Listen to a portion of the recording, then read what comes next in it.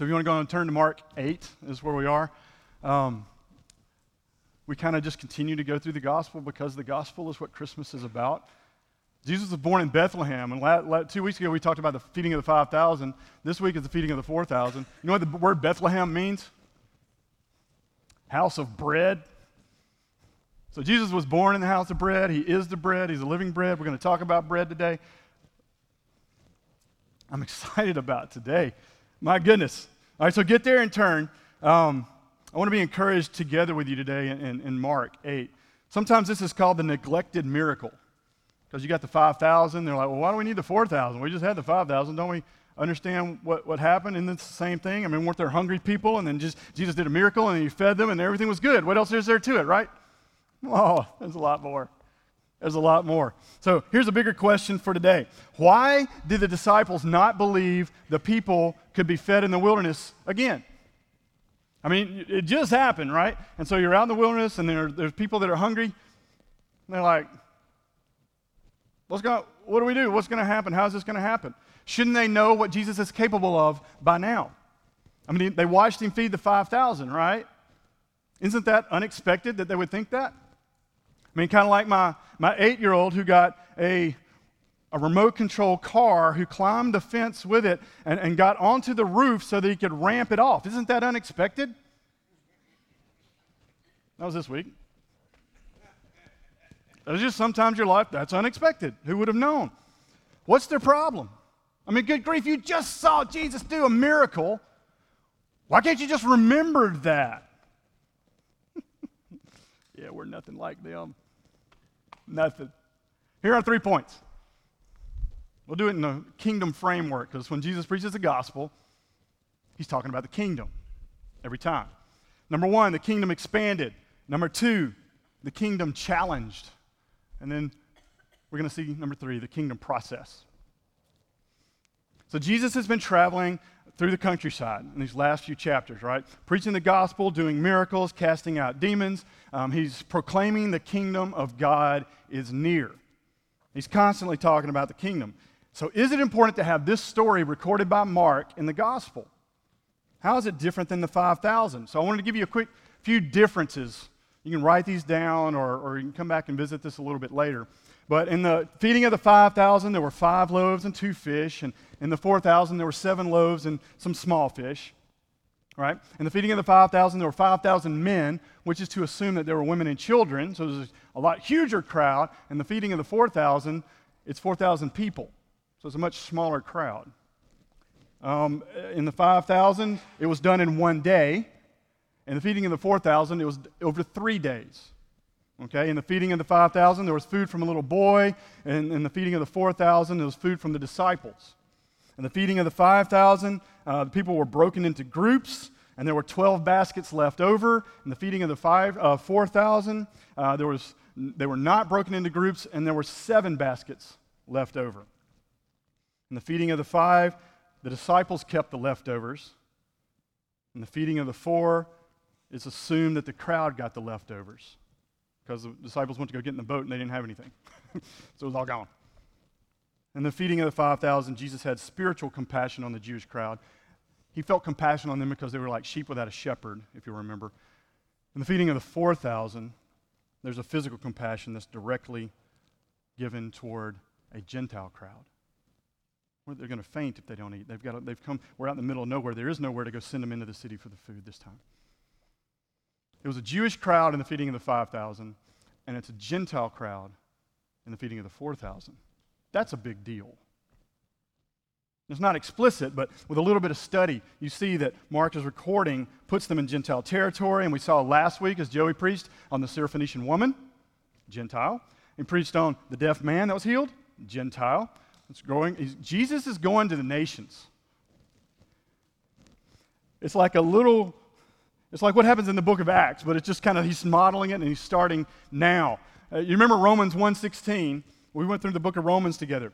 It says, "For I'm not ashamed of the gospel, for it is the power of God for salvation to everyone who believes, to the Jew first and also to the Greek, to the Gentile." That's what Jesus is doing. Went to the Jews first, and now he's going to the Gentiles. Paul knew that when he wrote that. He knew Jesus. It's what Jesus is doing. And so this is kingdom advancement, the gospel going forward to the nations. To those who were assumed to be outside the kingdom, way outside the kingdom, they're brought in by Jesus, by the king himself. And so you'll notice also that the Gentiles, since they were there 3 days, and the way Jesus talks to them, the Gentiles are apparently more open to Jesus and his teaching than the Jewish people were. Because what we read in John, that they were there just one day, and that they were following, Jesus says, you're following me just so that you can be fed physically. You just want to see the miracles. Whereas he's in the wilderness with the Gentiles and the 4,000, and they simply are there even though there's nothing to eat. And Jesus is like, you've got to go home. You're not going to be able to make it. We've got to feed you. They're there hanging on everything that he says. It was worth it. These are the words of life. They can taste it. They can see it. They're full of life. They're eating it up. Jesus is taking his saving bread to the Gentiles. And so his heart goes out to them in verse 2. He says, I have compassion on the crowd because they've been with me for 3 days and have nothing to eat. And so they're like in this desolate wilderness place again. There's nowhere to even go eat. We talked about the wilderness and how the Israelites were in the wilderness, and then Jesus went in the wilderness to be tempted by the enemy, by Satan, and then now he goes to the wilderness. He says, verse 3, and if I send them away hungry to their homes, they'll faint on the way. So the last time this happened, in the feeding of the 5,000, the disciples responded with, send them away to get food for themselves. Now they say, how can one feed these people with bread here in this place? That's the ESV, right? How can this be done? How? I like that. That's a little better than don't bother trying. It's not possible, right? How? Let's look at the NASB a little bit, though. It's a little bit stricter translation. The NASB says this, where will anyone be able to find enough bread here in this desolate place to satisfy these people? So instead of how can one feed, it's where will anyone be able to find enough bread? I think that's a little clearer. What's Mark doing? He is deliberately showing the slowness of the disciples to believe in who Jesus is, even though he's right in front of them, right? The answer doesn't readily occur to them. Of course, he's standing right in front of them. He is the anyone. How can anyone, who can do this? And Jesus, if it were me, I'd be like, me? I'm standing right in front of you. I can. I did it before. You were here, right? You'd think that they'd realize, oh, we've been in a situation similar to this before, and Jesus took care of it. I wonder what he'll do this time. That's not their default thought process. But before we beat up too much on the disciples, we have to ask ourselves one question. Are we any different? And I love that this is Peter's account through Mark. You have to remember that. Every time you hear a story, you have to remember who's telling it, why they're telling it, who they're telling it to, and why they leave in what they do and what they don't. Yes, it's led to the Holy Spirit. This is Peter. And he's so honest about following Jesus. And our memories are so short. He's just like, yep, we did it again. I guess I'll leave that one in there. We forget God. We forget who he is. We forget what he's done. We forget who we are because of that. This ought to encourage your socks off, is what it ought to do. Peter and the disciples forgot. Again. And to know that these men who walked so closely with Jesus were still so slow of heart, so slow to believe, that these disciples had spent time with Jesus like no other people, that their thoughts are still so stuck in the world and in their cares that the obvious answer doesn't occur to them. So have you ever found yourself in a situation where I'm not sure God's going to help this time. I'm not sure what we're going to do. I'm not sure if we're going to make it. That happens all the time. Oh, those crazy disciples. We're so different from them. That's sarcasm. I have to point that out. I have friends that don't get sarcasm, and I'm unfortunately really good at it, so I have to watch that. It means flesh cutting. That's what the word means. So you got to watch how you use that, right? All right. So Jesus is advancing his kingdom. And even though it's through hard ground and slow hearts, it's through the weak, it's through the fearful, it's through those that no one else would choose. Gentiles? Really? Are you kidding me? What do Gentiles know about a Jewish Savior coming to restore the world? What do they know about that? Why do they even bother? Jesus is moving to unexpected places. And in this miracle, here's what Jesus is saying. I am sufficient for the whole world, and all its needs come to me. That's what he's saying.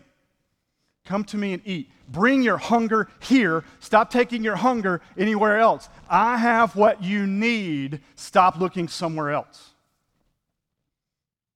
In fact, the people weren't even able to eat all that he was able to provide, right? There was food left over, 7 baskets. And for what I'm reading, some places, I'm not going to take too much out of this, the feeding of the 5,000 had small baskets, and the feeding of the 4,000 had these huge baskets. I don't know. It's an interesting thought. Here's the bigger thought. Jesus' ability to provide is greater than your hunger. We can't take that to the bank out of this. Well, I got a big hunger. I'm hurting here and this. Mm-hmm. Where are you taking it? I know you do. The human heart has an infinite need, which is why the only place it can be satisfied is in an infinite God. As deep as your need is as high as his glory is. That's what we've got to see that. And oh, how we need the bread. He is the bread of life. He's able to provide more than you're able to need. And in the feeding of the 5,000, when the 5,000 Jews were fed, there were 12 baskets left over, perhaps showing God's full provision for the 12 tribes of Israel, because 12 is kind of the number of completeness of the house, the tribes and the disciples being 12. Perhaps with the 4,000 Gentiles and these 7 great baskets, perhaps the number 7 in Hebrew, which signifies fullness and completeness, is saying that Christ is more than sufficient for the entire world. I don't know. It's just a thought. Number 2, the kingdom challenge. So we got the kingdom advancing. It's going from the Jews to the Gentiles. It's moving into the Syrophoenician woman. It's moving into the deaf man who was Gentile. It's moving into now a crowd of people starting to expand and multiply, just like the book of Acts. Number 2, the kingdom challenge. So we move to verses 11 through 13, and we see immediately that Jesus gets out of the boat. He's challenged by religious people, by the morality police, right? The moral police. The religious leaders, the scribes, those are kind of coming after him. The condescending voices of self-proclaimed authority that have everything figured out, and he doesn't fit into their plan.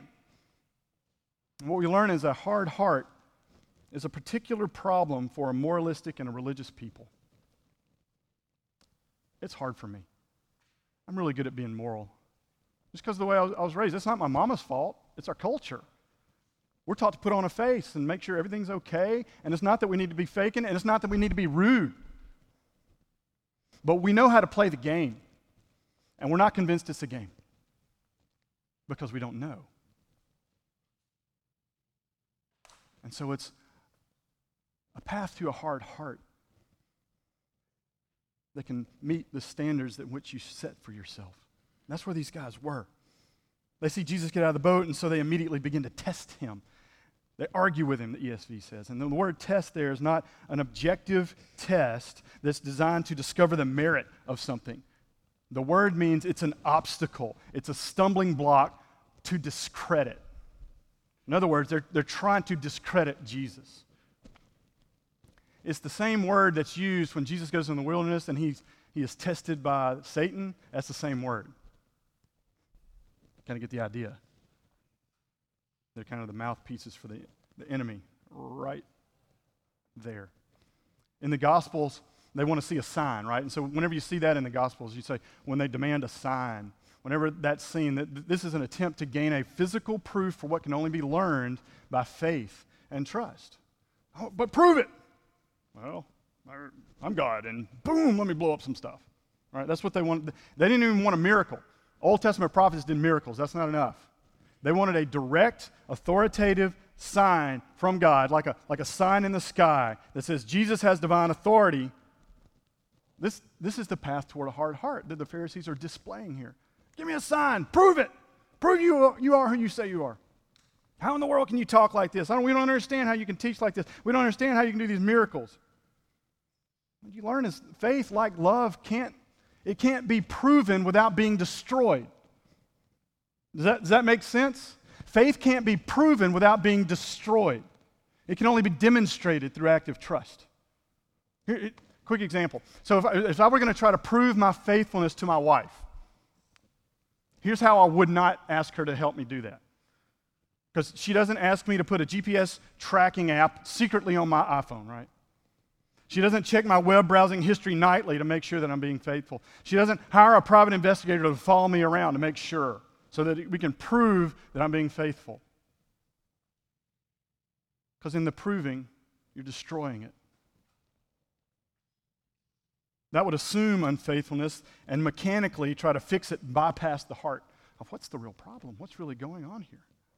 Where is the trust?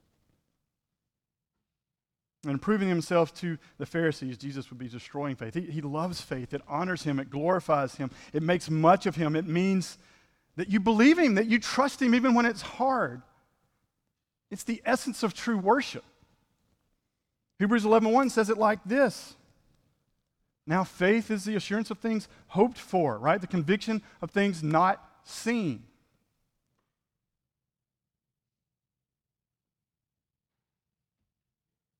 Look at verse 12. It says Jesus, when he was talking to the Pharisees, he sighed deeply in his spirit. Why do you think he did that? That doesn't happen a lot in the New Testament. Why do you think that he sighed? He says, why do you seek a sign? No sign will be given. Let's say this. Let's say you watched the SEC championship game last night between Alabama and Georgia. Let's just say you did.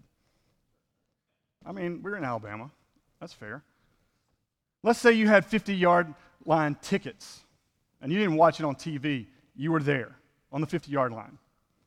Perhaps Jesus sighs deeply for the same reason you would shake your head if you were there right next to someone engrossed on the 50-yard line, engrossed in their phone playing a football video game instead of watching the game in front of them.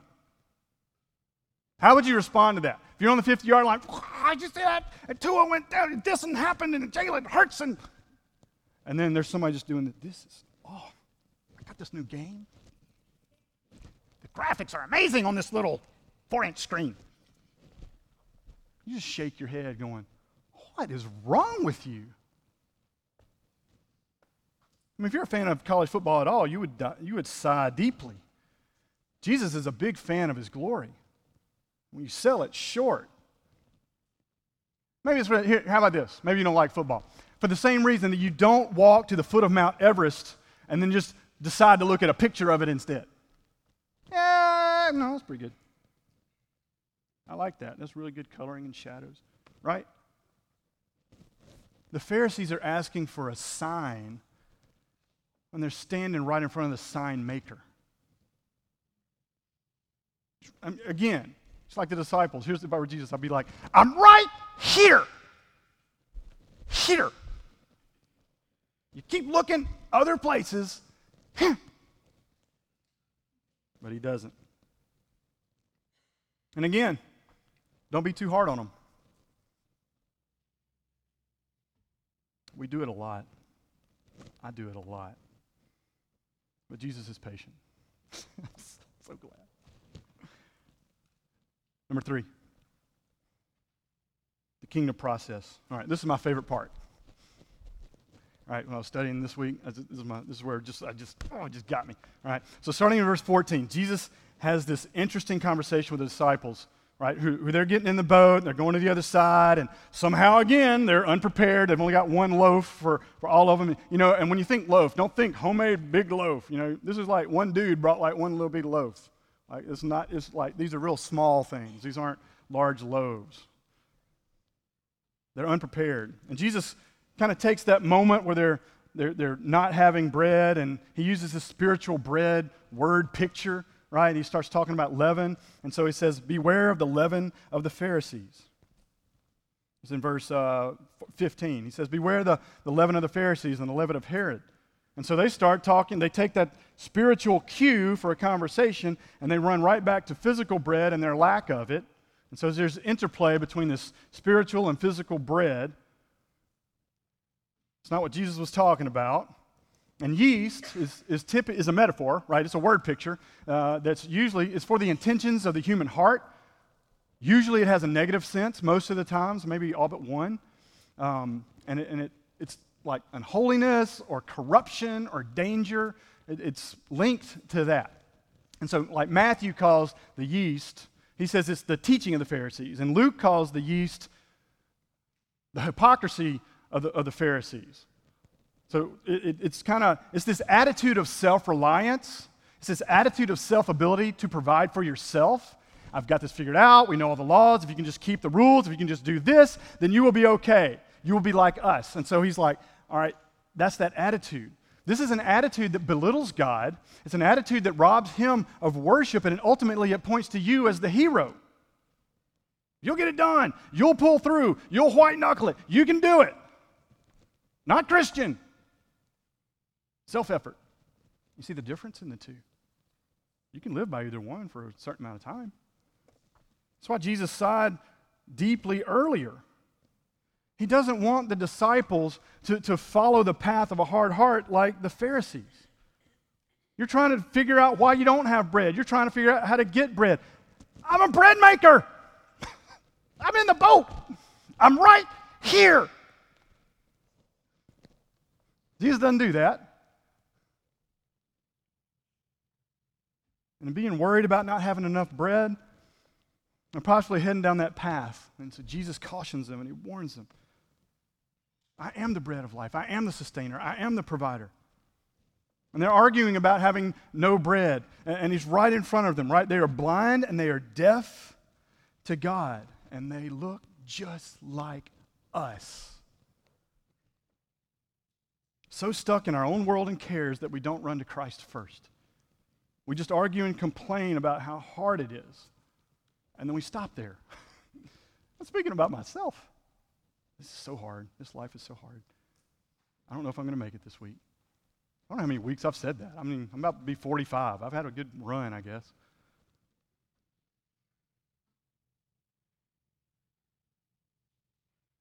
We get overwhelmed. This is where it hit me this week, and it really just applied to my heart. To the degree that I sat in a coffee shop and wept. I'll cry every once in a while up here. That's cool, whatever. But sometimes we get overwhelmed in life. And we realize we don't have enough bread to survive, like the disciples. Or we don't have enough talent to be accepted in middle school. Or enough athletic prowess to make the team. Or enough intellect to make the cut. Enough charm to be popular, enough experience to get the job, enough beauty to be admired, enough whatever to matter. Wherever it is, wherever you are in life, whether you're 10 or you're 75. And the enemy takes that and he pushes that thought even further. Not only do you not have enough, you aren't enough. He makes it personal and he gets to the identity. So it's not only no longer just what you do or what you can't do, it's who you are. It's your essence. You're not enough. And the next thing you know, we're in the garden trying to cover shame with fig leaves. And when you get there, the enemy has you on the mat ready for the knockout. Here's a letter I read to a pastor this week that it gripped me. Listen to this. It says, "Dear pastor, can I be honest with you? Can I share with you about some of the demons that haunt me? It feels risky to say these sorts of things to my pastor, but here goes. I doubt my love for Jesus sometimes. Sometimes I don't think I really love him at all. I wonder if I'm just playing a game, going through the motions because I enjoy being around Christians. Almost like I'm saying, I love Jesus, but maybe this is just a strategy to have Christian friends. Sometimes I feel like a well-intended fraud. This terrifies me. I fear being invisible to people I enjoy, irrelevant to my church and friends, disconnected from my family, and what I have to offer will be dismissed. I fear that I'm an outsider to things I really want to be a part of. Struggling on, and just, we'll call her Jane. And as I read that, it struck me as an amazingly humble, honest, transparent, vulnerable, and brave thing to write. And perhaps something that many of you struggle with. I know that I do and have. This may be the desolate place that you find yourself in. The wilderness where you wake up and go, am I here again? And you realize you don't have enough bread, and you're scared that you won't survive. Good news. Jesus comes to the desolate place. He doesn't wait for you to get out of it, for you to figure it out. So this is where you've got to hear the good news of the gospel, because this mindset will get into all of us. Because of the cross, you can admit it. You can stop hiding and holding on to the secret. What secret, Jamie? The one that says, I'm not that self-assured, but I'm much afraid. The one that says, I do not feel secure. I feel vulnerable. The one that says, you know what? Some of us act real big because we feel small. That some of us seem confident and talk a big game because if we don't, we will feel invisible and irrelevant. And so we go to grab these things and we try to take bread for ourselves. Bread that we've made, bread that we've brought with us, bread that the more we eat, the less satisfied and the hungrier we get. What the cross does is it empties these fears of their power. It empties the shame of its sway. When Jesus let himself be stripped naked, spit upon, taunted, rejected, and made to be nothing on the cross, when Jesus, the perfect one who had nothing to be ashamed of, surrendered to the ruthless and the relentless shaming and the condescending brutality unto death. That's what led to our redemption. That's what led to our healing, that he covers our shame. That he stripped fear and guilt of its power. We just have to come to him. That no longer is our validation in our 401k or our reputation or our career or our athletic ability or our beauty or our intelligence or our achievements or our body type or our religious devotion. It's not because you had 12 quiet times in a row. Great. Let that be a response, not something to grab onto for bread. The smile of Jesus is your validation. He loves you. He went through all of that. Do we live like that? I know that I'd struggle. Oh, and be like the disciples. Point 3 was really going to be earlier. It was going to be wrestle with it. Wrestle with feeling like you don't have enough bread. Believe that when the talons of not being enough grip your heart, this is how you fight. And I know you're thinking, I'd love to live like that. I'd love that. How does that work in real life, though? That sounds really good. We do what Jesus said in verse 18. Remember. There's no better shield against spiritual apathy and hard-heartedness than to remember. That's why we do it every week. That's why it's important for us to be here together every week, to gather regularly. We must remember. Jesus cautioned us, remember. The disciples will not figure out the mystery of faith on their own. Jesus didn't break the bread and just make a big pile of food, so you just come to the food. He's like, no, you come to me, and then I'll give you the food. I am the food. I'm not making the food so that you can bypass me. I am the food. The one who does the miracles provides for us like he did for the disciples by breaking them a piece and one meal off at a time, by continually coming to him first. When we realize we're not enough, you know what he says? I am. I love the last part of this story. Look at the patience of Jesus, even in the rebuke of his disciples. Let's start with when Jesus starts talking in verse 17. Why are you discussing the fact that you have no bread? Do you not perceive or understand? Are your hearts hardened? Having eyes, do you not see? It's kind of going Old Testament here. Having ears, do you not hear? And do not remember? And then he gets specific. When I broke the 5 loaves for the 5,000, how many baskets full of broken pieces did you take up? And they said to him, 12. And the 7 for the 4,000, how many baskets full of broken pieces did you take up? And they said to him, 7. And he said to them, do you not yet understand? See, this is a cliffhanger to the story. You got verse 21. The next thing you know, they're going to Bethsaida, and there's another story. Cliffhanger. I don't have time to go into it, but it's tied to it. When Jesus ended, this is in verse 21, Jesus ends with that final question. And I don't think it's best to see that as a continuation of the rebuke as much as it is an appeal to the disciples. He reminds them of everything. He says, here, remember this. And you remember with the 5,000 we did this, and with the 4,000 we did this.